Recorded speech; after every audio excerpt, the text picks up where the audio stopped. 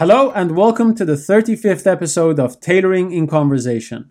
My name is Reza, and in this series I'll be talking to tailors, business owners, cloth merchants, and other industry participants from all around the globe to gain a better insight into their worlds.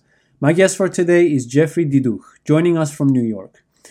Most of us know Jeffery from his blog, Tutto Fatto a Mano, in which he shared his research by dissecting both bespoke and factory garments, but also documenting his own personal projects. He's now the Senior Vice President of Design at Hickey Freeman and Samuelson. In our conversation today, we're going to be talking about the differences between bespoke and mass production, upcoming technologies, innovation, and much more. Let's go. Jeffery, as you know, as I've just told you, I've got a tremendous amount of respect for you. And I was first introduced by a friend of mine who is also a tailor to your blog back in 2014. And I just started tailoring and we were kind of like struggling with buttonholes. And he said, you have to look at this blog, and there's this guy, he makes perfect buttonholes and he uses GIMP. And I was like, what the hell is GIMP? And so we were kind of like looking at all these posts that you were putting out there. And then later on, when I went on Savile Row, you were the guy who rips shit open and exposes the crap inside them. That's what I was kind of like told. So thank you very much for spending the time with me. How are you doing, first of all? I'm doing well. I've never been busier. It was for 2 years of COVID when nobody was wearing tailored clothing. It was tough for us, and we were all wondering what was going to happen when we came out. As everybody's used to wearing their pajamas, that nobody's going to want to dress up anymore. And we're finding that now, after 2 years of pajamas, people are ready to dress up, and so we've had a really, really intense reopening. I can imagine. My friend Matthew did an interview with you on the Common Threads podcast where he asked you about your background and where you came from, what you did, and I will certainly be promoting that once this interview gets out. But just very briefly, because you're mostly famous for your buttonholes, as you say, but on your blog, but also for your blog. So, actually, my husband wrote that on it. He's sort of the administrator of that stuff now, and he was poking fun at me, and I was like, "Take that down." He said, "No, I'm leaving it on." Well, I can understand that. That's fine. If for the people who haven't been following anything beyond your blog, can you very briefly just describe how you got into the industry, what your main chapters were, and what you're doing now, and then we'll dive into some of the topics that I'd like to cover with you. Tailoring's been in my family for many generations, and my mother taught me to sew at a very young age. It was mostly just a way to keep me busy and keep me out of trouble. But as I grew up, I enjoyed it. I was fascinated by it, especially about the very sculptural elements of tailoring. I was very heavily influenced by the early work of Balenciaga and some of the early couturiers. Just the fit and the shape that they could achieve fascinated me. So I think I was around 14 years old when I made my first tuxedo, and sewing and making clothes was to be a hobby for me. I was going to be a musician. Long story, I ended up changing directions, and instead of doing music, I decided to do clothing. Ended up in Montreal to do an internship after school in order to finish school, and by accident ended up at Samuelson, which was a maker of full canvas tailored clothing that I had been aware of for quite a while because I had found a jacket made by them in a thrift shop. And while I had stuff from Armani and Boss and Versace and all sorts of other things, there was something special about this garment. And I couldn't tell you why. It fit better and it felt better, and it was just a lot of things. And so when some people came to where I was working and said, our boss, the production manager at Samuelson, wants to meet you because they had seen that I was making a suit for myself. It was, I don't know, it was a special little moment of fate that I accidentally ended up in the tailored clothing, ready-to-wear industry, and have been doing that for, 26, 27 years now. Mm-hmm. Well, I'm happy that it happened because I do believe that at the very least for people who like me who started fairly like just a few years ago, your blog has had a lot of impact, and not necessarily, you know, as a book page to page would have impact, but just the fact that someone is out there thinking about how and why things are made the way they are, and has the curiosity of, I don't know, a 4-year-old, and so, you know, reading through your blog, and I reread it in the last week just to kind of like refresh my memory. How you wrote or write about the things that you're unpicking and opening up and kind of like working on doesn't sound like someone who knows it all and is just opening stuff to criticize. It's really like, oh, this is interesting. Maybe I should try this out. So, were you like this as a younger kid, and or as a musician even, or you know, do your younger friends know you like the person who questioned everything and was very curious? So I didn't really fully realize this about myself and where it came from until recently, when my husband said, "Well, your sister's the same way. You're both researchers." And Mm-hmm. my father was an engineer with the National Research Council of Canada. And Right. so we grew up going to see him at work where they had wind tunnels and wave tanks and stuff where they studied things and they did Mm-hmm. experiments. And he would bring things home from work to play with long before they were publicly available. And so I was exposed to all sorts of stuff as a Mm-hmm. kid, and just the concept, you know, the curiosity. And if you want to know about something, you know, my dad seemed to have all the answers, but he wouldn't give them to us. He would teach us how to find the answers. Lovely. Um, Mm. and so, you know, while my mother taught me how to sew, my father taught me how to be curious. Mm-hmm. Mm-hmm. And I mean, it's no secret that in the industry we look at other people's garments, we study them, we always have. And I just at one point thought, well, I mean, if I'm doing this, maybe somebody else would benefit from it. And so it was Mm-hmm. between that and discovering Ask Andy and Style Forum right Mm-hmm. around the time that I started blogging. And I feel bad that I haven't written much of anything for a long time, because people still send me garments to look at, and I look at them and they're interesting, but it takes a lot of time to do those Yeah. posts. Yeah. Yeah. It takes a I lot can of time. imagine. Yeah. Yeah. You need an assistant to unpick things for you, I believe. Well, I'm working on that. I'm working on that. And there may be some videos coming, and yeah, Mm-hmm. because Yeah, there's that's very definitely, good. it felt like I'd stopped talking or I had nothing left to say, which wasn't entirely true. It's just I didn't have the time to put it out Mm-hmm. in format. I even feel, I look back and I was like, oh, I couldn't even be bothered to spell check back then. Yeah, yeah, yeah. Well, I can imagine if you as you're kind of like developing and your knowledge compounds and you're engaged in projects that take a lot of thought work and a lot of energy, that perhaps you're not in the moment as you were unpicking those things, but you're maybe like 2 years ahead, 3 years ahead, thinking through all the projects that you're involved with. So I can understand if you're like, well, yeah, you know, opening another lapel, you know, what's that going to do? I've seen like probably like a few hundred of them, even though your curiosity may not have been disappearing.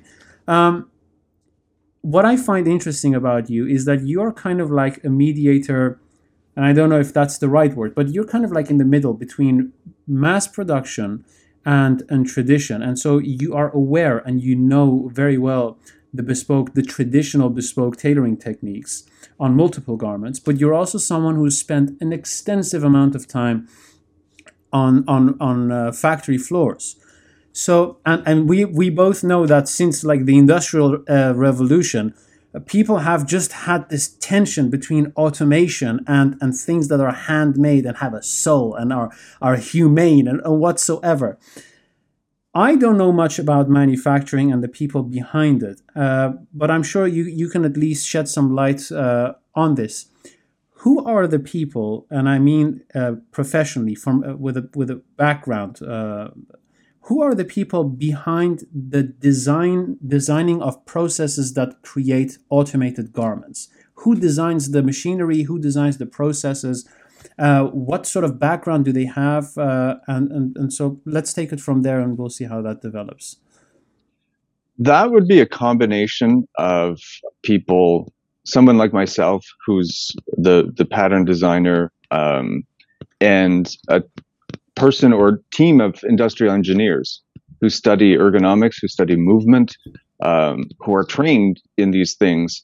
Um, it began in the late 1800s and really hit its heyday in the early 1900s. And a lot of the machines that we use now were designed back then. There hasn't been a lot of real newness since then. There have been improvements and things have become computerized, but a lot of it was done back then when there was this explosion of, I don't even know what to call it. And a lot of it was centered right here in the United States, in particular here in Higgy Freeman. So it's where we get together and either creatively, I said, this is, something I want to achieve. How do we do it efficiently and consistently? And that's where, the quality team and the engineers will all get together and study it and say, okay, what's the best way of doing this?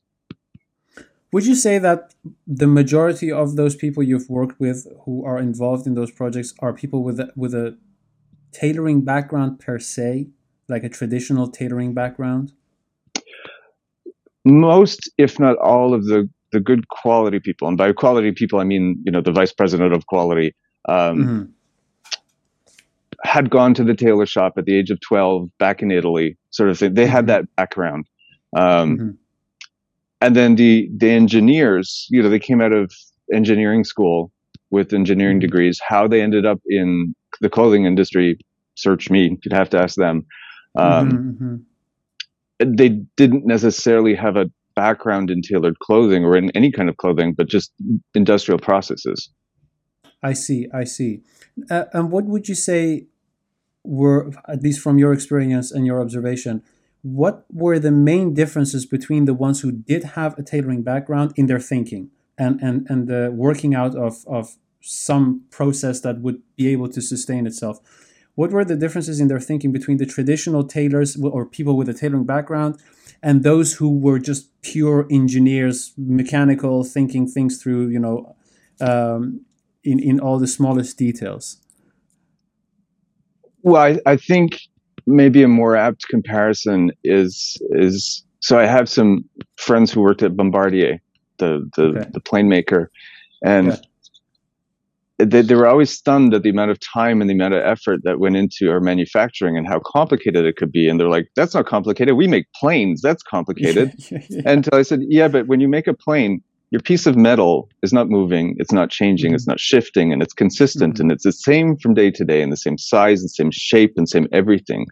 When you're making clothing, it's different cloth, different shape. There's things that change and go wrong and shift, and all sorts of stuff happening, and you can't just mechanize a process like that where every time you do exactly the same thing.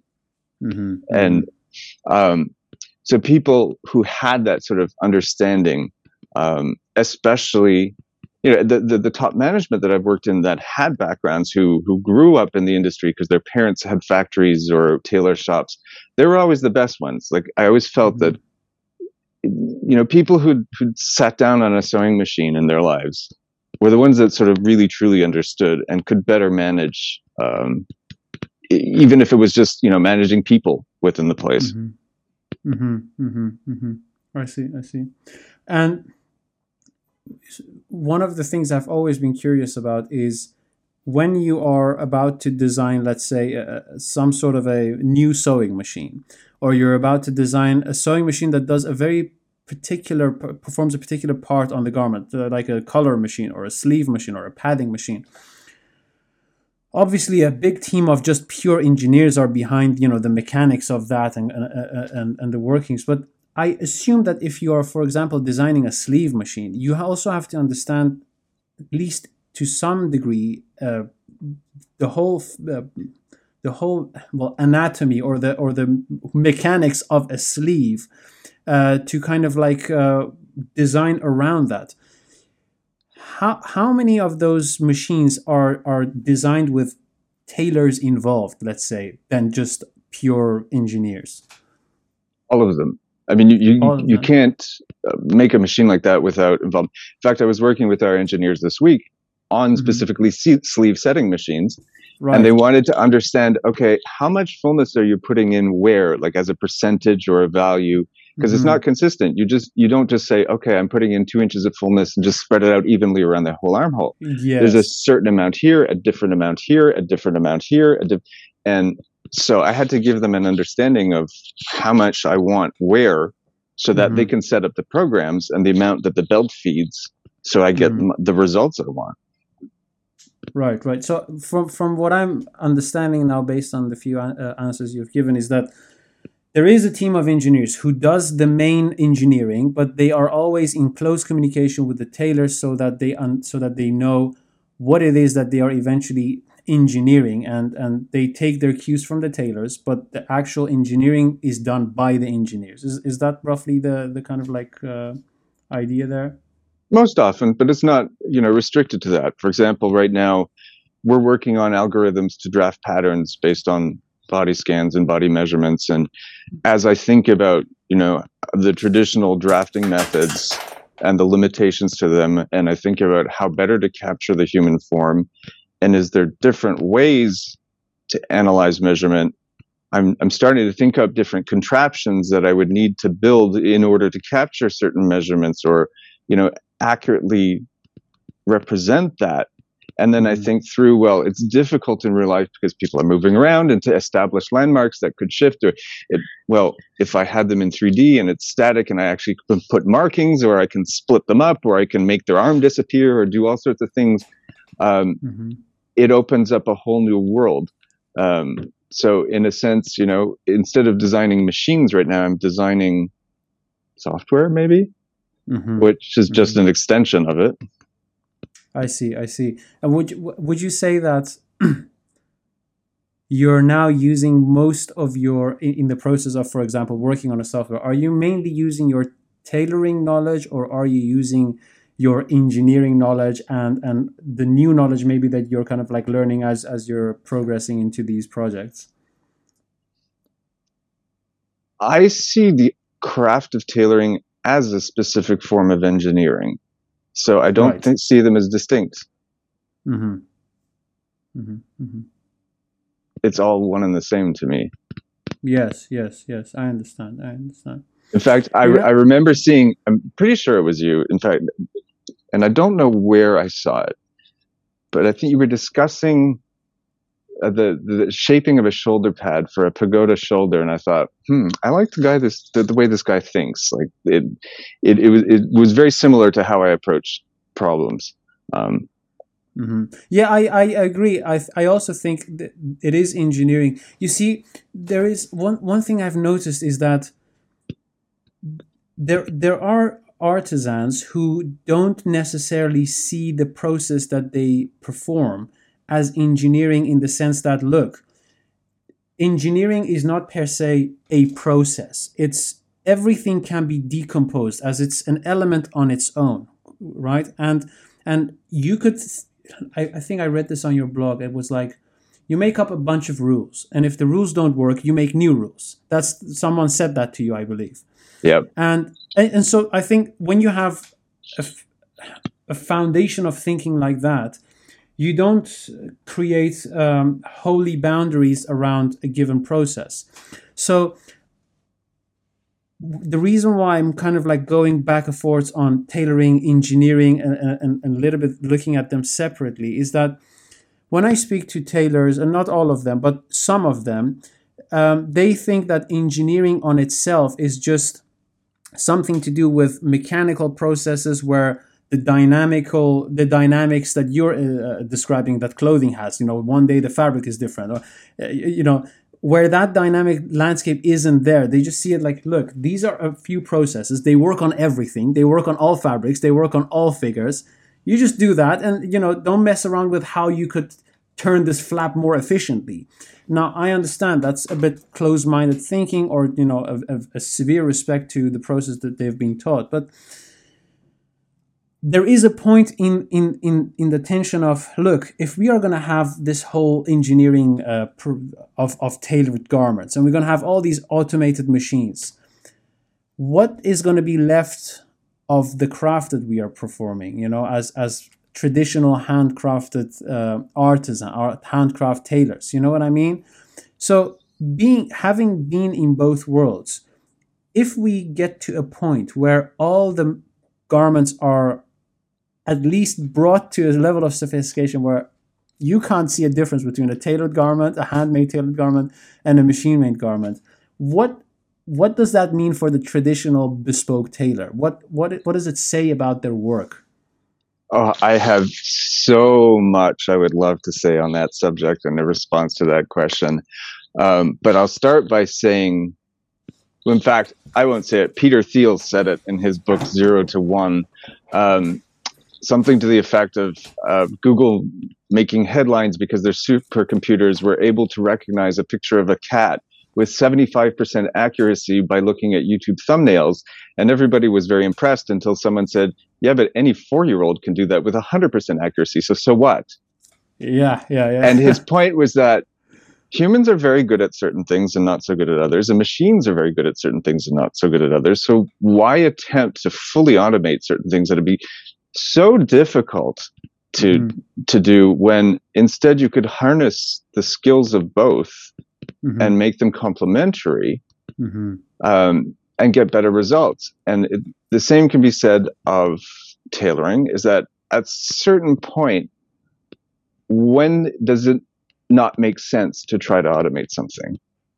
When do we need the human's ability to evaluate and adjust on the fly?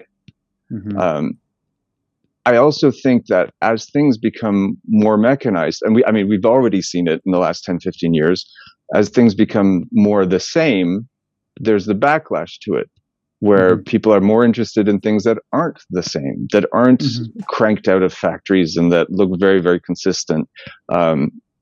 It's why, the unevenness of hand stitching has become appealing.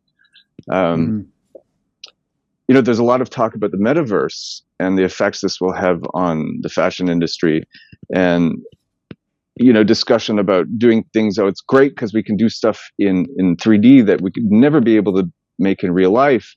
And a lot of people were saying, well, where does that leave us in the real world? Are we all going to end up in pods like in the Matrix, where because it's so fascinating in the metaverse, nobody will want to pay attention to real life? And I think the opposite will happen, because as we're talking about doing garments and things and effects in 3D that you couldn't do in real life, I think a backlash will occur where it'll be something to say, well, yes, I can accomplish this in real life. Sure, you can make a perfect fit in 3D, but can you do that in real life? Or can you actually craft a shoulder, like a pagoda shoulder in real life? Can you do it with your hands and so I think that will create a similar kind of backlash, like the whole sort of craft everything that in the last 15 years that we've seen. Do you think that if the metaverse at some point develops to such extent that you have all the types of different clothing shops that you can have and all the different skins and suits people can kind of like download, do you think that that's going to be, like you say, bring such a backlash that people say, look, we're now really not into the real world? And so at the same time, the real world kind of like starts to gain more of a weight than it did maybe like 20 years ago. So then to that extreme, where do you then see ready to wear and made to measure between the real world handmade stuff and the metaverse? What happens to the factory made garment then? Does it run a risk of some sorts? So I don't think ready to wear will exist in 10 years, maybe sooner. I don't know. What's the point of it if we can get to the point where we can efficiently manufacture something that will fit you better and that is really what you want and the right colors and right everything, that we're not making it advanced so that we've got leftover and we have waste? And it really doesn't make any sense. It means that manufacturers have to get better at on-demand production. It means that there's enormous pressure on supply chains. It also means maybe that we see reshoring, because if I'm ordering something, maybe it's easier and faster to have it made near me. Like we're so used to ordering from Amazon and getting it in 2 days or next day. Yeah. Maybe I don't want to wait 6 weeks for something to come from overseas. Maybe not. Maybe shipping will improve to such an extent that it still makes sense to manufacture in other places, faraway places. I don't know. But yeah, I think it will have a big effect on the industry. And I think quite the reverse. I mean, so 15, 20 years ago, we were lamenting the loss of, there were no people learning tailoring. There were no young kids. The tailor shops had gone away. There was a real brain drain, and there was a real sort of, there's no next generation. And so it's really encouraging to me to meet people like you, and you mentioned Matthew Paluzzo and other younger people that are interested in the craft and interested in learning to make things with their hands and make things themselves. And it's not something that we saw just a few years ago. So I find it very encouraging. Yes, it is. That's definitely true, and we see it in different industries as well. Other industries are also starting to pay more attention to things that are handmade. So, and also like with food industry as well, everything has to be organic. Everything has to be you need to know who farm grew to them. table. Yeah. Yes, exactly. So, what sort of a time frame do you see for the development of made to measure, or as I called it a few days ago, made to figure? To reach such a level where it's pretty much bespoke. It just isn't made by your local tailor or your personal tailor, but you could say the figuration is nailed to the millimeter. It's exactly, or perhaps even better in terms of fit, and I believe production as well, than something that a normal regular personal tailor would do. What is the time frame for that to reach that, you think? I would have said just 2 years ago, we were much further away. And you may not know that my first experience with sort of body scanning and this kind of technology was 12 or 13 years ago already, where we started body scanning for made to measure, and things progressed at a relative snail's pace. The pandemic occurred at a time where, I mean, it just so happened that a lot of things came together to push technology further, including crypto mining using graphics cards. So suddenly there's a giant market for GPUs that are used in 3D, and just, the pandemic making everybody go virtual and think about how do we fit and how do we make things without physically being in the same room. So it's sped it up exponentially. So I'm not even sure when, but it could be within 6 months or a year. It's moving that fast. Wow. I mean, I'm working on some projects that we had started beta testing before the pandemic that we're about to get very aggressive in terms of testing on real bodies again, but it's going to happen real fast. Testing on real bodies sounds more severe than it actually is. It sounds like you're about to do some chip implant or something. Well, it's very different either doing in 3D or doing it on forms. I have several different sizes of Alvenon forms in my studio, and I'll do things like, pad out the breasts to drape things to see how the pattern has to change as the breast gets larger or smaller, stuff like this. But that's still a very controlled environment, and it's very, very different when it's actually a human bone and flesh, soft and malleable, and they change. So it's a totally different thing than sort of the theoretical exercise. In that process so imagine that the technology is there. You can have you have all the algorithms that one needs to develop a perfect pattern for any type of figure. But then you also have the market response. You have all the marketing of that. You have the consumer side of, okay, what is their interaction? How do they get to that? All of those connections. What do you think are the biggest challenges from bringing a technology that is developed, like let's say in the lab, to the market, so that the market can interact with it in ways that it doesn't mess around? Because some technologies are made in such way that if the end user doesn't use it correctly, the technology kind of like doesn't fully work. What are some of the challenges there, you think? Will it be just as easy as going online and just doing a scan, or can we scan it with our phones? Do we need like machine? What is the infrastructure looking like?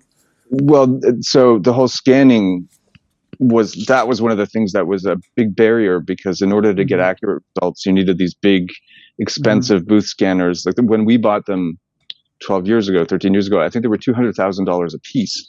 Wow. And very difficult to put up and take down and travel with. And we knew that phone scanning was going to come, and it's now, I mean, it's not perfect and there's issues, but for many cases, it's good enough to make clothing off of, and it will continue to improve. But the big impediments are not just consumers, and getting consumers to understand it and trust it, and want to do it. And as one of our e-com people say, our customers think, email is cutting edge and have trouble with their shopping cart. So you think they're going to scan themselves with a phone? But also just us as an industry saying, we've always done it this way. We've done this way for 130 years, like getting people to change their thinking about stuff, changing legacy systems, especially, a lot of the manufacturers that are left have been around for a long time. We have software that was installed in 1982, maybe. We want to bring in new technology, but it can't interface with the legacy systems. So what do we do about it? It's a heavy lift. One thing I'm curious about is, so people buy clothes every day, and if you really take the population, the majority of people, they don't really complain that much about the fit of their clothing, because generally patterns are okay, unless you have a professional eye and you're like, seeing everything that's wrong. But the average person worldwide has enough choice and enough shops to go to find something that fits them or suits them well. What is really the benefit for companies who are selling these products? Because I can understand if you develop something like a technology like that, I'm going to be really happy, because then I can, buy all my clothing and it's going to be a perfect fit. I'm not going to be fussy anymore about why this is pulling that way or that way. But for the person or the company that needs to manufacture this, and they're doing fine, they're selling enough, they're making millions of profit a year, why on earth should I go for a fancy algorithm? And I'm not opposed to this. I'm just putting like a devil's advocate hat on. Why on earth should a company go for a fancy algorithm that satisfies a perfect fit need for a smaller segment of the population, when they have to change, like you say, all the legacy software and all the machines that are maybe not compatible with it, make new investments and all of that? What is it in for them, would you say? I won't quote specific numbers because I don't know them. Sure. But all you need to do is look at, for example, the return rates on e-com for clothing, which are somewhere in the range of 50%. And what it costs to companies when a consumer will order 3 of something to keep 1 and send the other 2 back. And also the amount of waste produced by the fashion industry by producing clothes that never end up being sold. Correct. By eliminating these things and by learning to produce, because of course, to produce 60,000 of something, you can do it very, very efficiently and fast. To produce 1 of something that's individualized is not. But to rethink the way that you manufacture and sell in order to accommodate the 1, to be centered around the single unit rather than the 60,000 of something, and make your processes efficient to do that 1. That, in my opinion, is the future. And if you don't get on board with that, you won't be in business for very long. I see. So the main point really is waste management. That's really the main aspect of it. Waste in terms of clothing, but also waste in terms of money and shipping and time and waste in general. Yes, okay, yeah, of course. Waste will then eventually result in the money you're losing as well. I mean, I hate the word sustainability because it's become so overused, and Yeah. we're now talking about greenwashing, but it really is about Mm-hmm. sustainability. Mm-hmm. Mm-hmm. That makes sense. That makes sense. And you said that maybe in the next 6 months that technology can already be available, as that's going really fast, developing really fast.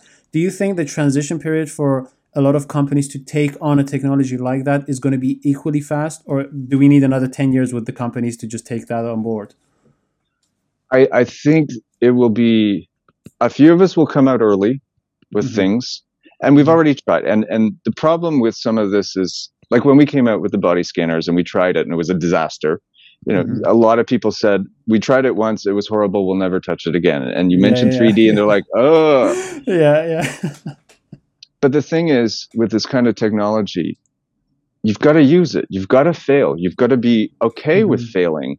Mm-hmm. Um, the companies that are making the scanners and the scanning software Mm-hmm. aren't mind readers, Mm-hmm. and they don't know how I'm going to use the end product of the scan. So I need to use it and try to use it in my work, and then give them the feedback saying, Mm-hmm. hey, this is where I have problems, so that they can improve. Mm-hmm. So it's a real challenge, sort of making a use case in a company saying, I need to spend money on a tool that doesn't even work, and won't Mm-hmm. even work, and won't be commercialized for another 5 years, just because I need to help them make it better so that someday Mm-hmm. it will work. Mm-hmm. Mm-hmm. And we're in that process right now where we're actively working with companies that make the scanners or make the computer software or make the things, and say, this is what I need Mm-hmm. to make me successful. And Mm-hmm. then once it's come onto the market and shown that it works, and that the consumers start to believe in it and trust in it, and other Mm-hmm. companies start to believe and trust in it, then other people will get on board. It Mm-hmm. just takes a few leaders, Yeah. and then everybody else starts to run. I see. I see. Okay. Okay. Now, learning in a tailoring shop, the techniques that are traditionally used, and kind of like going through an apprenticeship, I noticed that there was a lot of emphasis on um, things are done as they've always been done. I hate to say the sentence because it makes me sound just very cliche, but there is a truth to that. There is a reason why things are done the way they are done forever. That's the whole point of tradition. Some things remind us of certain dangers that if we deviate from them, things will go wrong. So be safe and just do what's always been done. Um, but I thought that was just unique to maybe one or two shops. But I very quickly noticed that many shops have this approach, and the younger generation that is learning in those shops kind of like also takes on board those traits, let's say. And I understand that a whole large part of it is time is money. When you become a coat maker, trouser maker, whatsoever, you really don't have time to mess around with, like, thinking how you can fold something nicer, or make it, get the money, pay your rent, pay your whatever, feed your family. What I'd like to know is, why, first of all, do factories innovate, and what are the driving factors for them to innovate? Is it just purely economics? Or are there other factors that force them, almost create a necessity, an urgent necessity for them to innovate? And when they do innovate, what should I imagine the process of innovating within a small part of the factory? Maybe changing of machinery or changing of a schedule or whatsoever. How does that look like? Who leads those projects? Who are the leaders? Who's the person who initiates all of that? Your Wow. smile, your smile tells me you have a lot of answers. Oh, I have a lot of answers. Please shoot. Because that's a really big, big, big question and statement. And it's so, back when I was at Samuelson, and Samuelson Mm-hmm. was doing things the way that they had done them for a long time, and the only time they had ever changed the way they were doing it, because either Xenia or Canali was doing something new, and they went, "Oh, we better do that too." But it was still very much the same way that things had been done for a very long time. Yeah.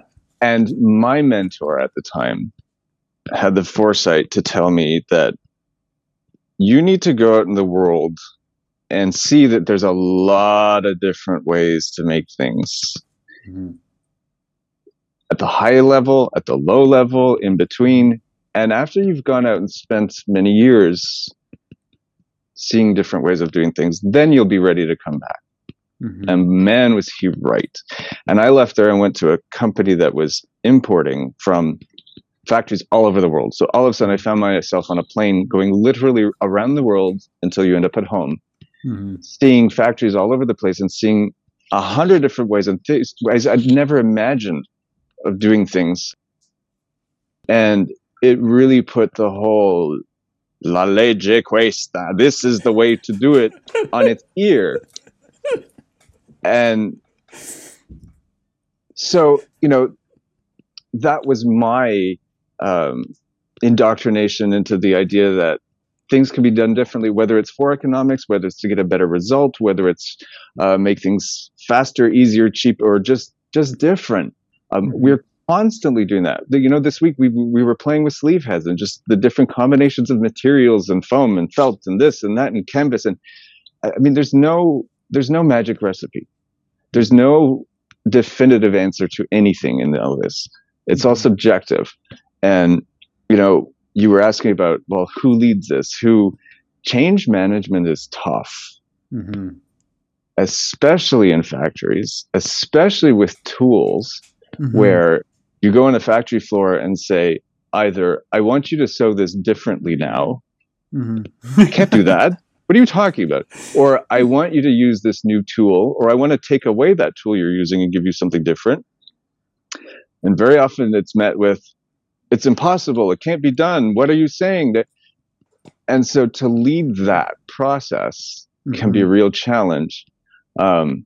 What's fun is often 6 months later, you go back and say, this new thing that I gave you, I'm going to take away it now. And they're like, no, you can't. I can't live without it. I guess it's just having gone through that. And in my career, one thing that helped a lot, especially when I was traveling to those other countries and trying to get them to do something different. Mm-hmm. Because they'd be like, well, if you think it can be done, show me. And to be able to sit down at a machine and actually show them and teach them yourself. Mm-hmm. Because not only, it shows them, yes, it is possible, but they're mm-hmm. a lot less likely to argue with you next time mm-hmm. you ask them to do something. Yes, yeah. So, for me, it was absolutely critical that I could sit down and do every single operation in a factory myself. Mm-hmm. Mm-hmm. And then that gives me the confidence of leading that change. Mm-hmm. Because typically, if I'm asking for something different, it's because I've sat down on a sewing machine or at a press and I've done it a few times in different ways to see the easiest way mm-hmm. and most consistent way I could figure out of doing it. So it wasn't just some caprice. I'm not just saying, let's do this differently just because I feel like it, but mm-hmm. there's a reason. Mm-hmm. Would you say that, well, let me ask it another way.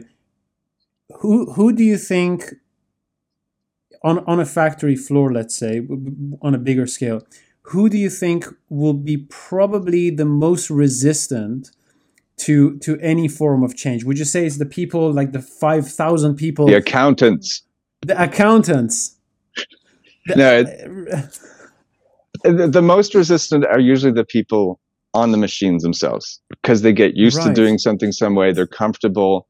Mm-hmm. In factories, most of them have some kind of incentive program where they're on some kind of piecework or bonus scale where the more they make and the less mistakes they make, the more money they may take home. And so mm-hmm. they want to protect what they see mm-hmm. as their skill and their money and their output. Mm-hmm. So when you ask them to do something different, it's very frightening. Mm-hmm. Mm-hmm. Yes, well, I imagine, it takes away your edge now, because it took me like 6 months to do this really quickly, and now I have to go back and be less productive. What the hell? So, okay, so having the right incentives in the right place, I guess, helps. How much realistically? So, I don't know if well, I assume you've been following multiple companies throughout the years with whom you've been working. what has been the average rate of innovation? And by innovation, I mean a process changed, or something got completely eliminated, or something new got completely introduced. What was the average rate of factories introducing something, reshuffling something throughout the years? We're constantly doing it. I mean, Constantly. that's 50% of my job. We're Right. constantly adapting, innovate, and maybe it's not necessarily new, but new to Mm-hmm. us, or a different Mm-hmm. approach, or slightly, it's maybe not completely out of thin air Mm-hmm.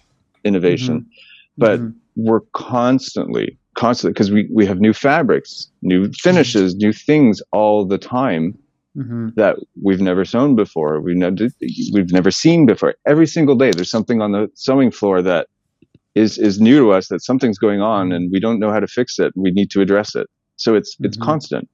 You learn something new every single day. Mm-hmm. Mm-hmm. Mm-hmm.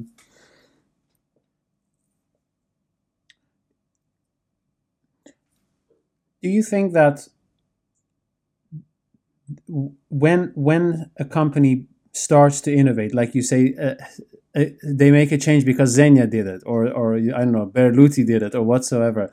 Do you think that when you have a lot of competition and every company is doing something else, that automatically forces everyone to innovate, or do you think no, some just simply won't budge? They just stay and stick to what they have done.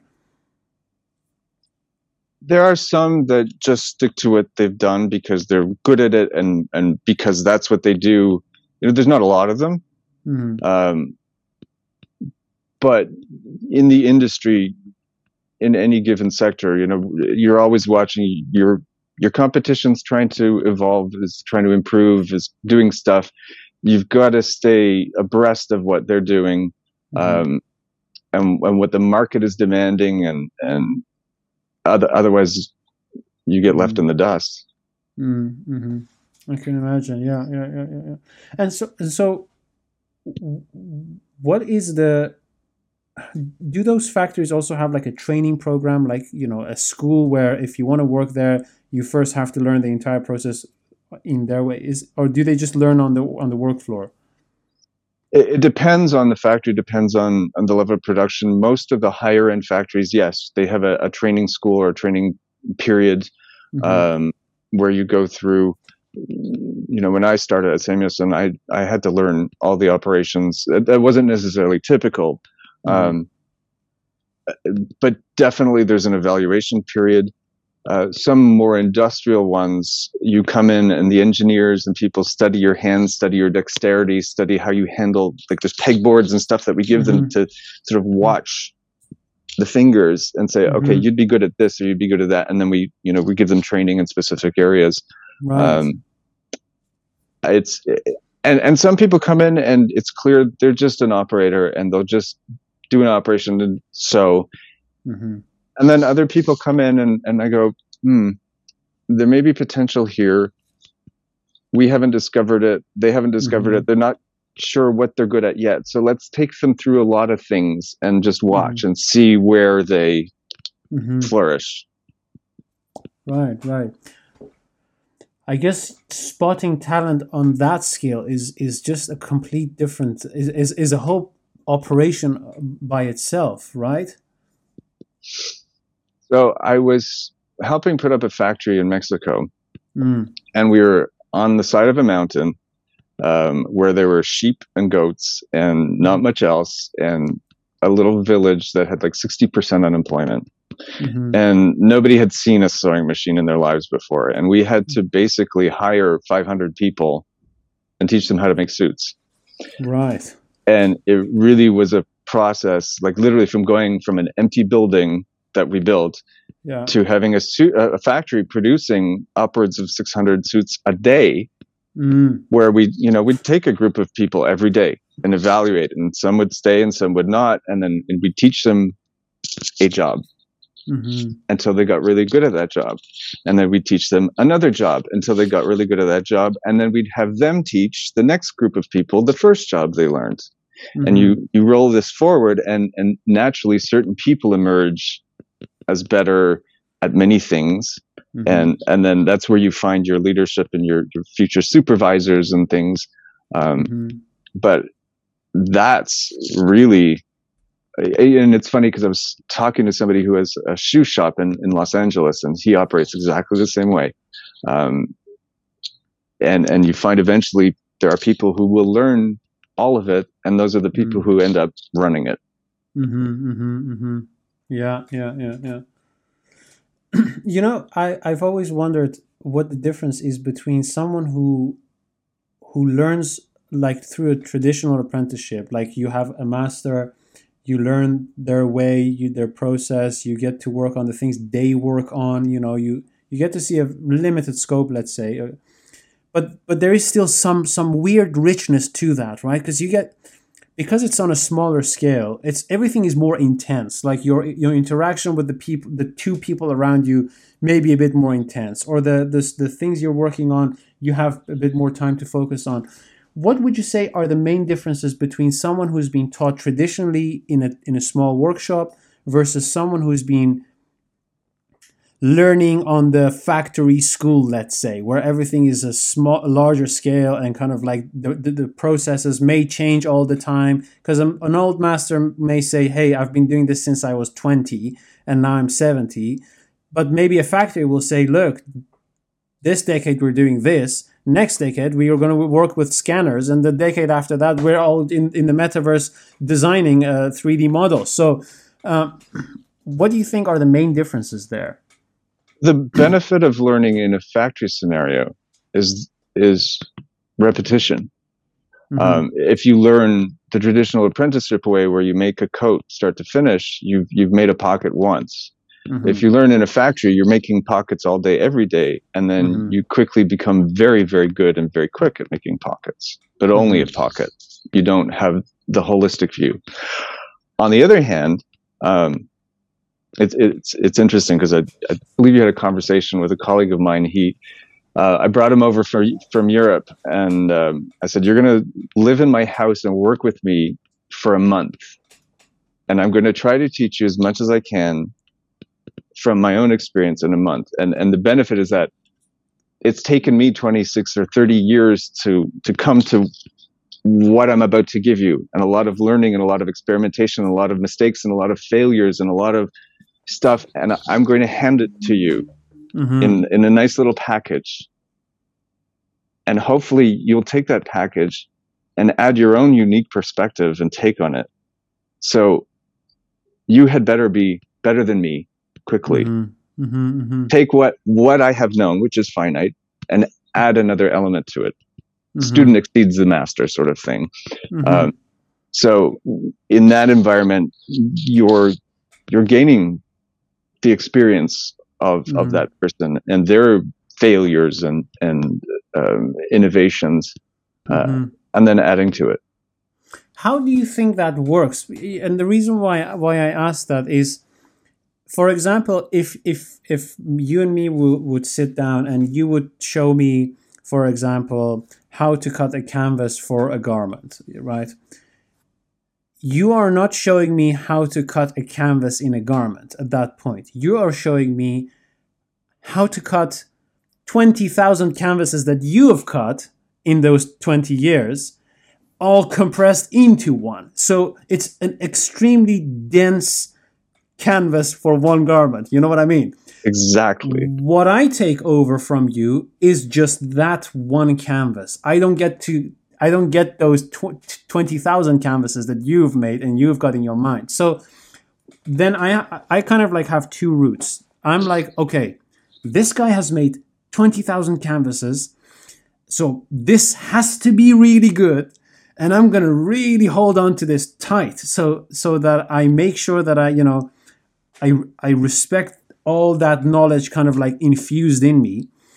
But then there is also the other part which says, look, man, that guy has made 20,000 canvases. I haven't. So all the knowledge that person has is only going to be worth that one canvas that they're giving me. And it's really up to me to then go and learn another 50,000 canvases so that I have the same density.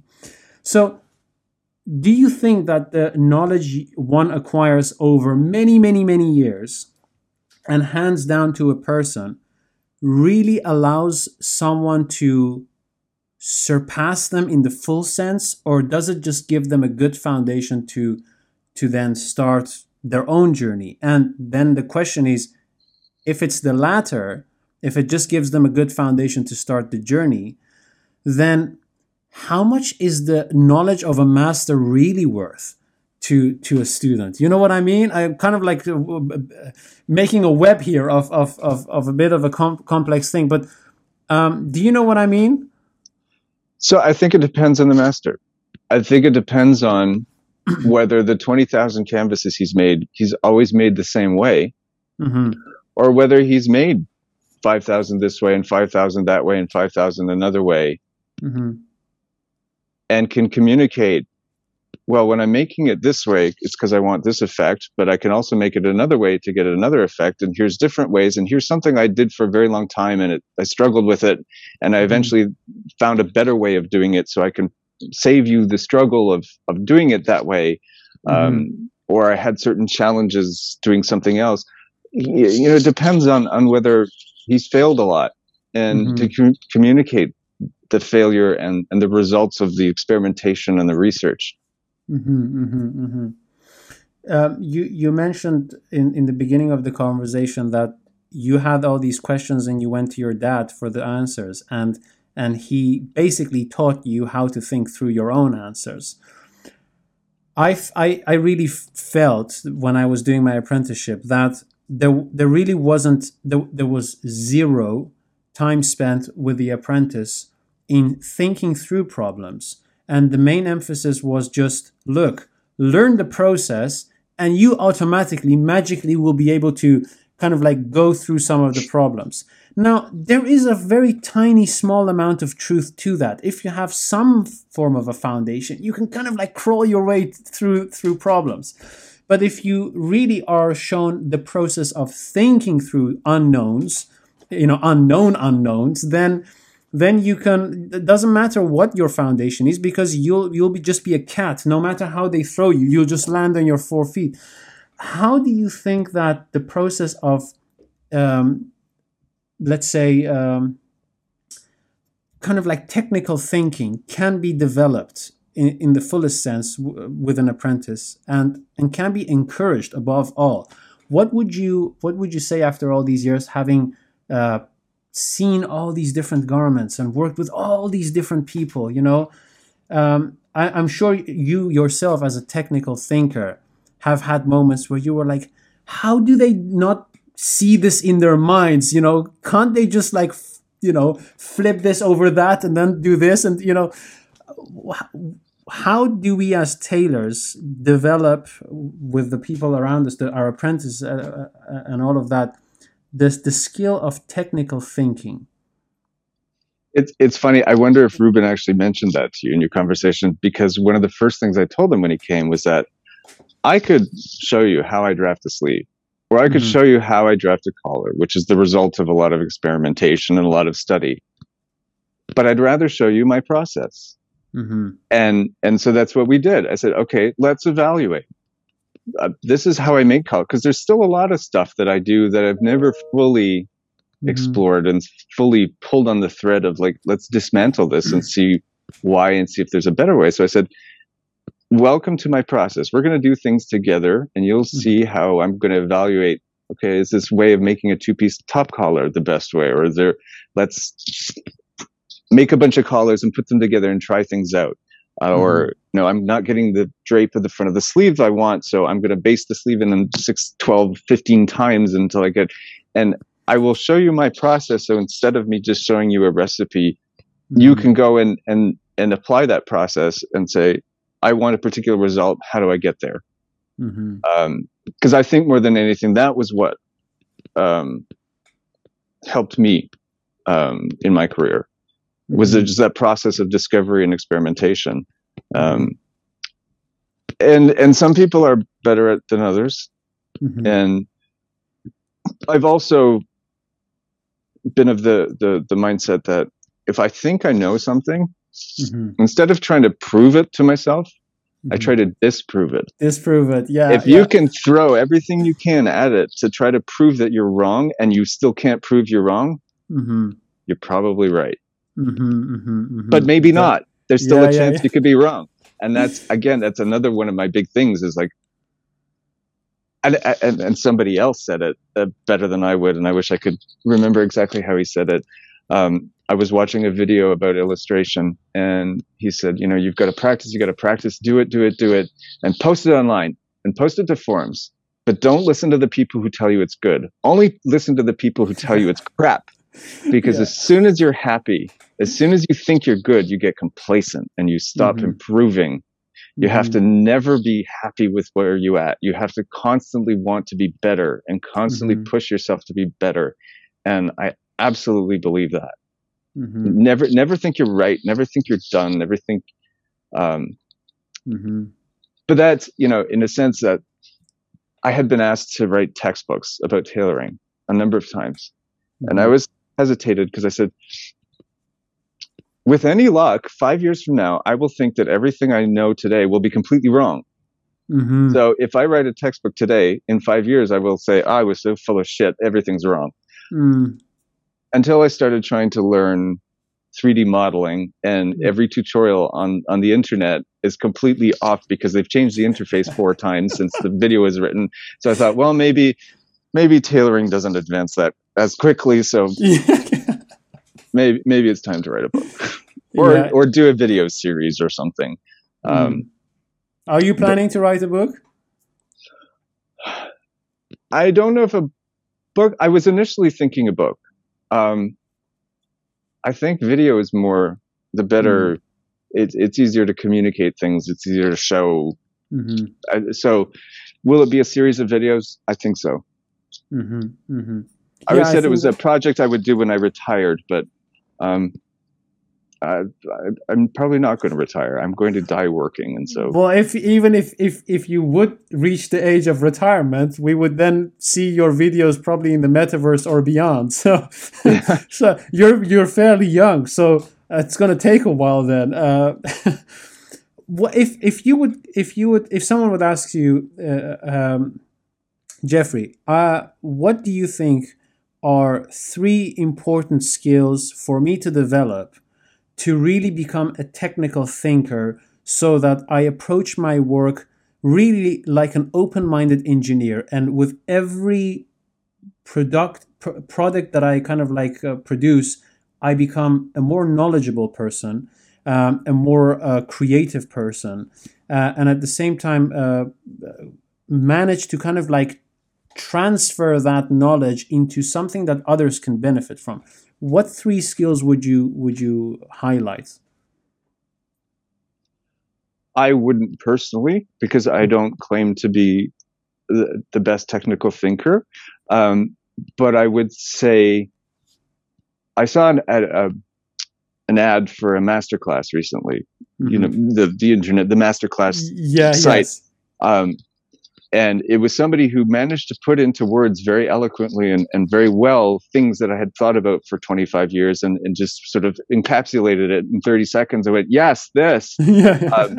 So I wouldn't tell you 3 things. I would say, go look up Neil deGrasse Tyson on Masterclass. I still don't know enough about him, or so it's one of those things where I've said, I got to sit down and watch. I've got to sit down and read his things or whatever. But what he said spoke to me about exactly that, about technical thinking. Does he say the trick is to know enough about the subject to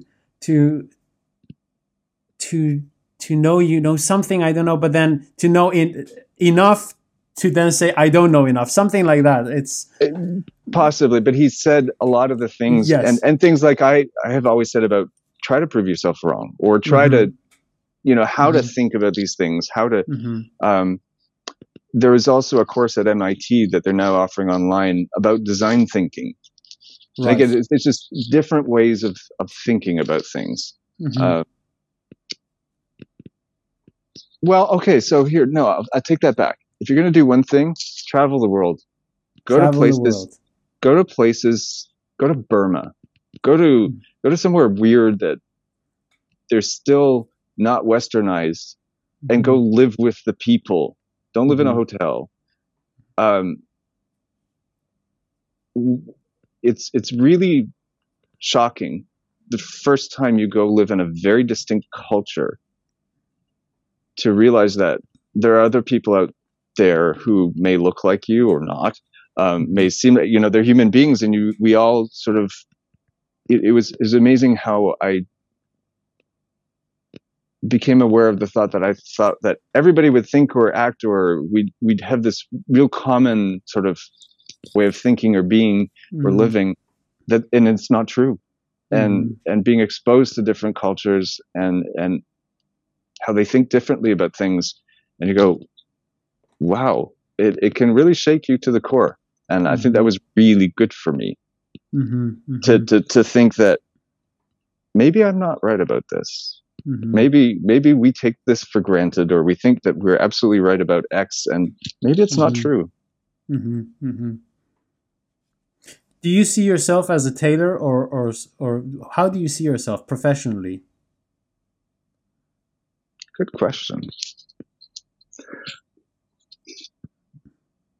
I mean, I suppose it's funny because when I mentioned that episode where the ladies came in to where I was working 25 years ago and saw me sewing a suit and said, "Oh, you're a tailor." And I said, "Well, I guess, I mean, I'm making a suit, so does that make me a tailor?" I guess so.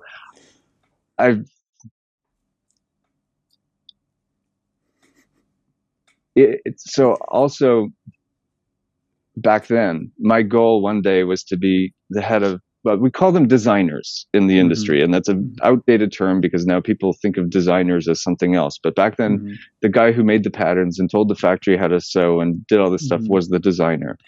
And my goal was to be the designer at either Samuelson or Hickey Freeman someday. And now here I am at both. And so it's provoked this period of, now what? What's next? And just thinking about what I want to do with the next 20 years of my life.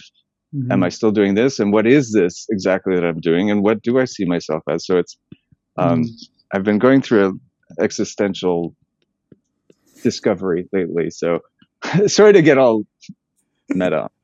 No, that's really, okay. When you say, what are you? It's like, that's a really loaded question. No, well, you see, so I've thought about this for myself. And, I don't have the many years of professional experience that you have, but I'm still in the beginning of my career, really. But I thought, am I really a tailor? And then I'm like, yes, well, I do tailoring every day, but I'm not really the tailor that you would think of when you describe tailoring, the sense that, I'm just making suits. Because I tend to try to kind of like think about, okay, what role does tailoring play in society? If tailors would feel some sort of an honor from the public point of view, why would they feel kind of like honorable because of their profession? So I think about it from that aspect. I think about, what the hell are we doing when we are making stuff? Because, we're not making stuff just by producing something material, but something internal is also happening, My dad told me something interesting. He's a painter, and he said one day I was painting, and it was like a summer afternoon, and I had the window open next to me, and I was painting this tree, and then I heard this crow from outside. And he said for 1 second, just like very quickly, I felt as if, because he was very close to the painting and it was a big painting, he said, I felt as if I was in the painting and the sound came from within the painting. And I thought that is weird, So you're connecting to something that you don't understand probably. And I guess I have that with tailoring because, what am I doing when I'm making a shoulder pad? I'm kind of like doing so many things. You're building algorithms. That describing every point of decision it can become like, an endless book almost of processes that all happen in 1 second, Then I'm like, boy, I'm also a bit of an engineer because, I tend to have the approach of, okay, I'm not going to just stick to a process. So I don't know if I'm a tailor or I'm an engineer or I'm a designer or I'm a thinker or whatsoever yet. Well, what is a tailor? Is it the guy who hems your pants at a dry cleaner? Yeah, Or is that's a it good one. Duncan Yeah. Quinn that has a shop that makes clothes, but he doesn't sew a button on? Or is it, Yeah. what really is a tailor? I don't know. I really don't know. And I think one of the reasons why, at least from my perspective, why tailoring has kind of like hasn't become an industry that you can compare to sports or athletics, or film or music or whatsoever, is that it's not very clear what a tailor is, apart from the obvious things that people usually don't want to associate with. If I go to Savile Row and I'm like, hey, you guys are the same tailors as the dry cleaners, respect to the dry cleaners, of course, but they're going to be like, no, they're going to be offended. But if I would say to someone at the dry cleaners, hey, you're a tailor, Savile Row, really good stuff, and they're going to be maybe like, they feel elevated. So it's like, well, you're kind of like doing the same thing. But here's a question I have, and then I'll do a speed round with you and I'll wrap it up. So there is a quote from Bruce Lee, and I really like this quote. And it said, and he's apparently he says, I'm not afraid of the person who knows 1,000 kicks or 10,000 kicks. I'm afraid of the person who knows one kick but has practiced it 10,000 times. So you being someone who understands the process of repetition, but also being someone who understands the process of experimentation, which one speaks more to you? Which one do you think is in general more valuable in one's career?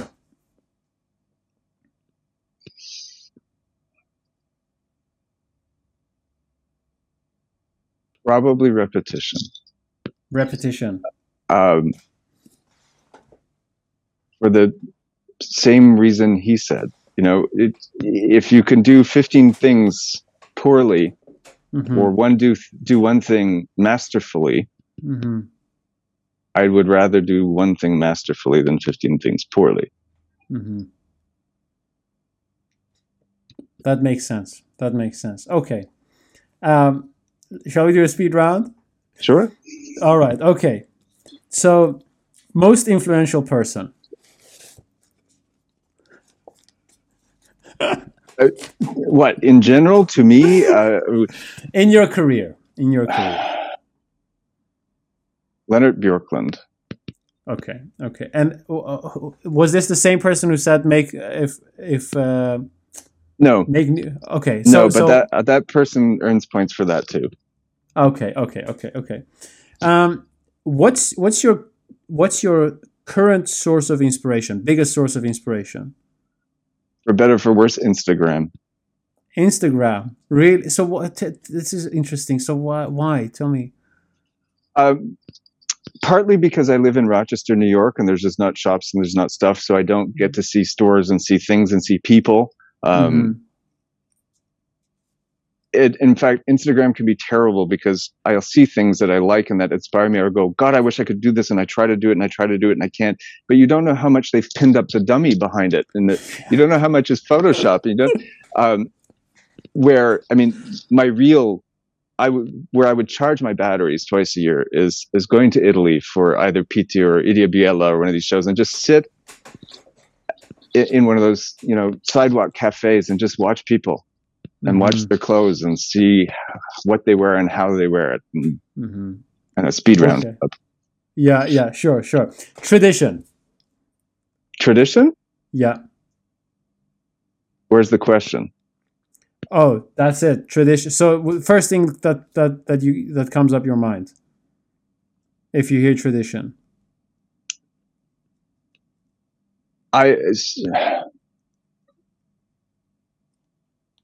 Again, there's a German quote that I'm trying to remember and I can't, but it was something to do with not venerating the ashes, but and knowing the things that came before you in order for you to go to new places or something.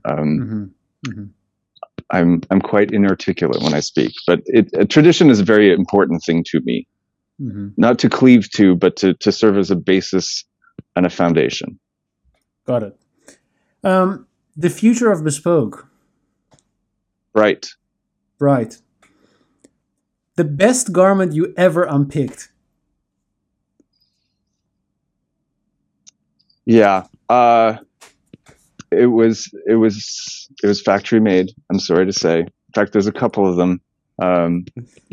But one of the factories is now closed, sadly. The other one is in Fano, called St. Andrews. And can you briefly describe what it was that impressed you so much that you would say is one of the best garments you unpicked?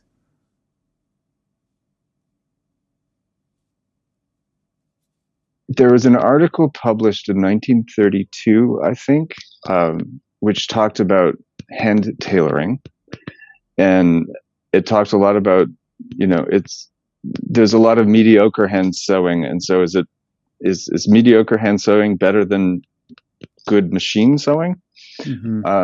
Machines have made things very consistent and very good and very even. Things that are handmade very often are not, and sometimes that's the appeal.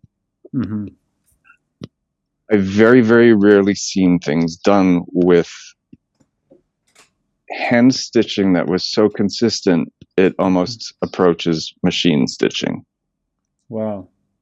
And so I can think of a few garments, a couple jackets and a shirt that I own. In fact, 2 shirts.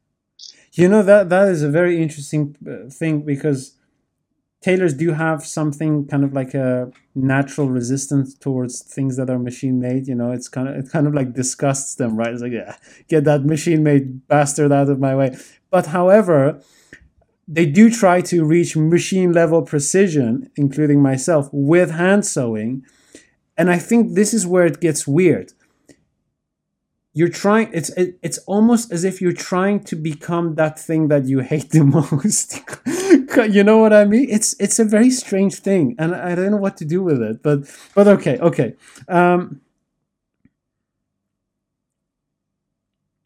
The role of tailors in society.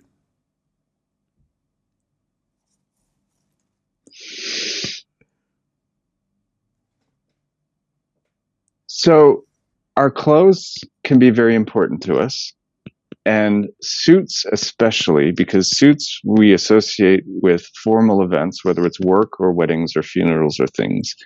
And so tailors provide a means of expressing oneself and covering oneself for some of the most important events in our life. When you wear something for an occasion, do you feel that occasion more than you would if you would be appropriately dressed, but not really dressed for the occasion? Do you feel that? Absolutely. You connect to the occasion, you connect to the people. It's a sign of respect of the occasion and of the people around you. That's I have to think about that. This is a very interesting thing. Okay, the most difficult thing in tailoring for you?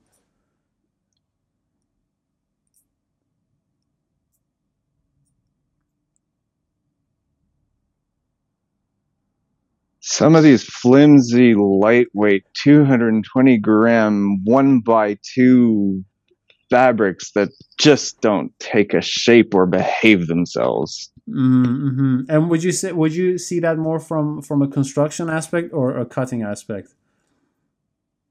Both. Okay. But more construction. What are you learning today? What is it that you would say, I'm in this year, this is what I'm mainly learning? In general or in tailoring? In general, man. In general, what is Jeffrey learning nowadays? If we would be classmates and I'm like, hey man, what are you learning today? Or what's your main what keeps you busy in your drafting?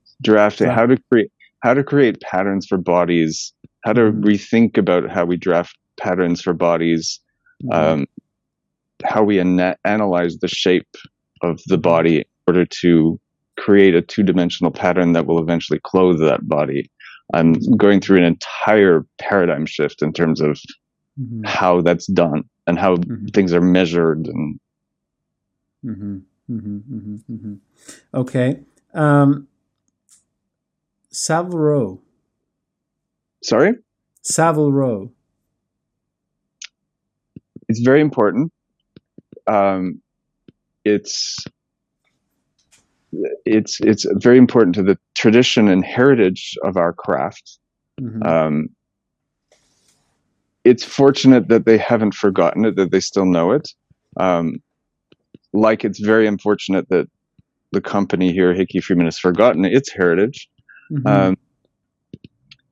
But like many who reach a pinnacle, and I suppose that guy's comments about, illustration and never get complacent can be directed at Savile Row. They themselves, I think, became complacent. They knew that they were the best in the world, and they didn't advance, and they didn't innovate, and they didn't move as fast as some of the others. And that's why there's a lot of tailor shops in Italy that are far better than the ones in Savile Row, because they listened to the admirers and not the haters. And like it or not, and I know for a fact that half of the people on Savile Row hate me and the other half like me. Part of it's because, apparently Angus Cundy was not even aware that they were pad stitching their lapels by machine until I opened up a Henry Poole jacket and showed it on the internet and caused a bit of a commotion. I have seen that post on your blog. Well, last but not least, how would you describe yourself in one word if you had to? Researcher. Awesome, man. Hey, thank you so much. I have a tremendous amount of respect for you. You've inspired me with your approach in the very first year of me starting tailoring, and the fact that I saw someone question everything in a way that a researcher would do has been very, very beneficial to the development of my craft. So thank you for the time you've spent with me today, and I look forward to part 2. I'd love to do it. Thank you. It's been a great pleasure talking to you. And that was Jeffrey. I hope you all enjoyed the conversation.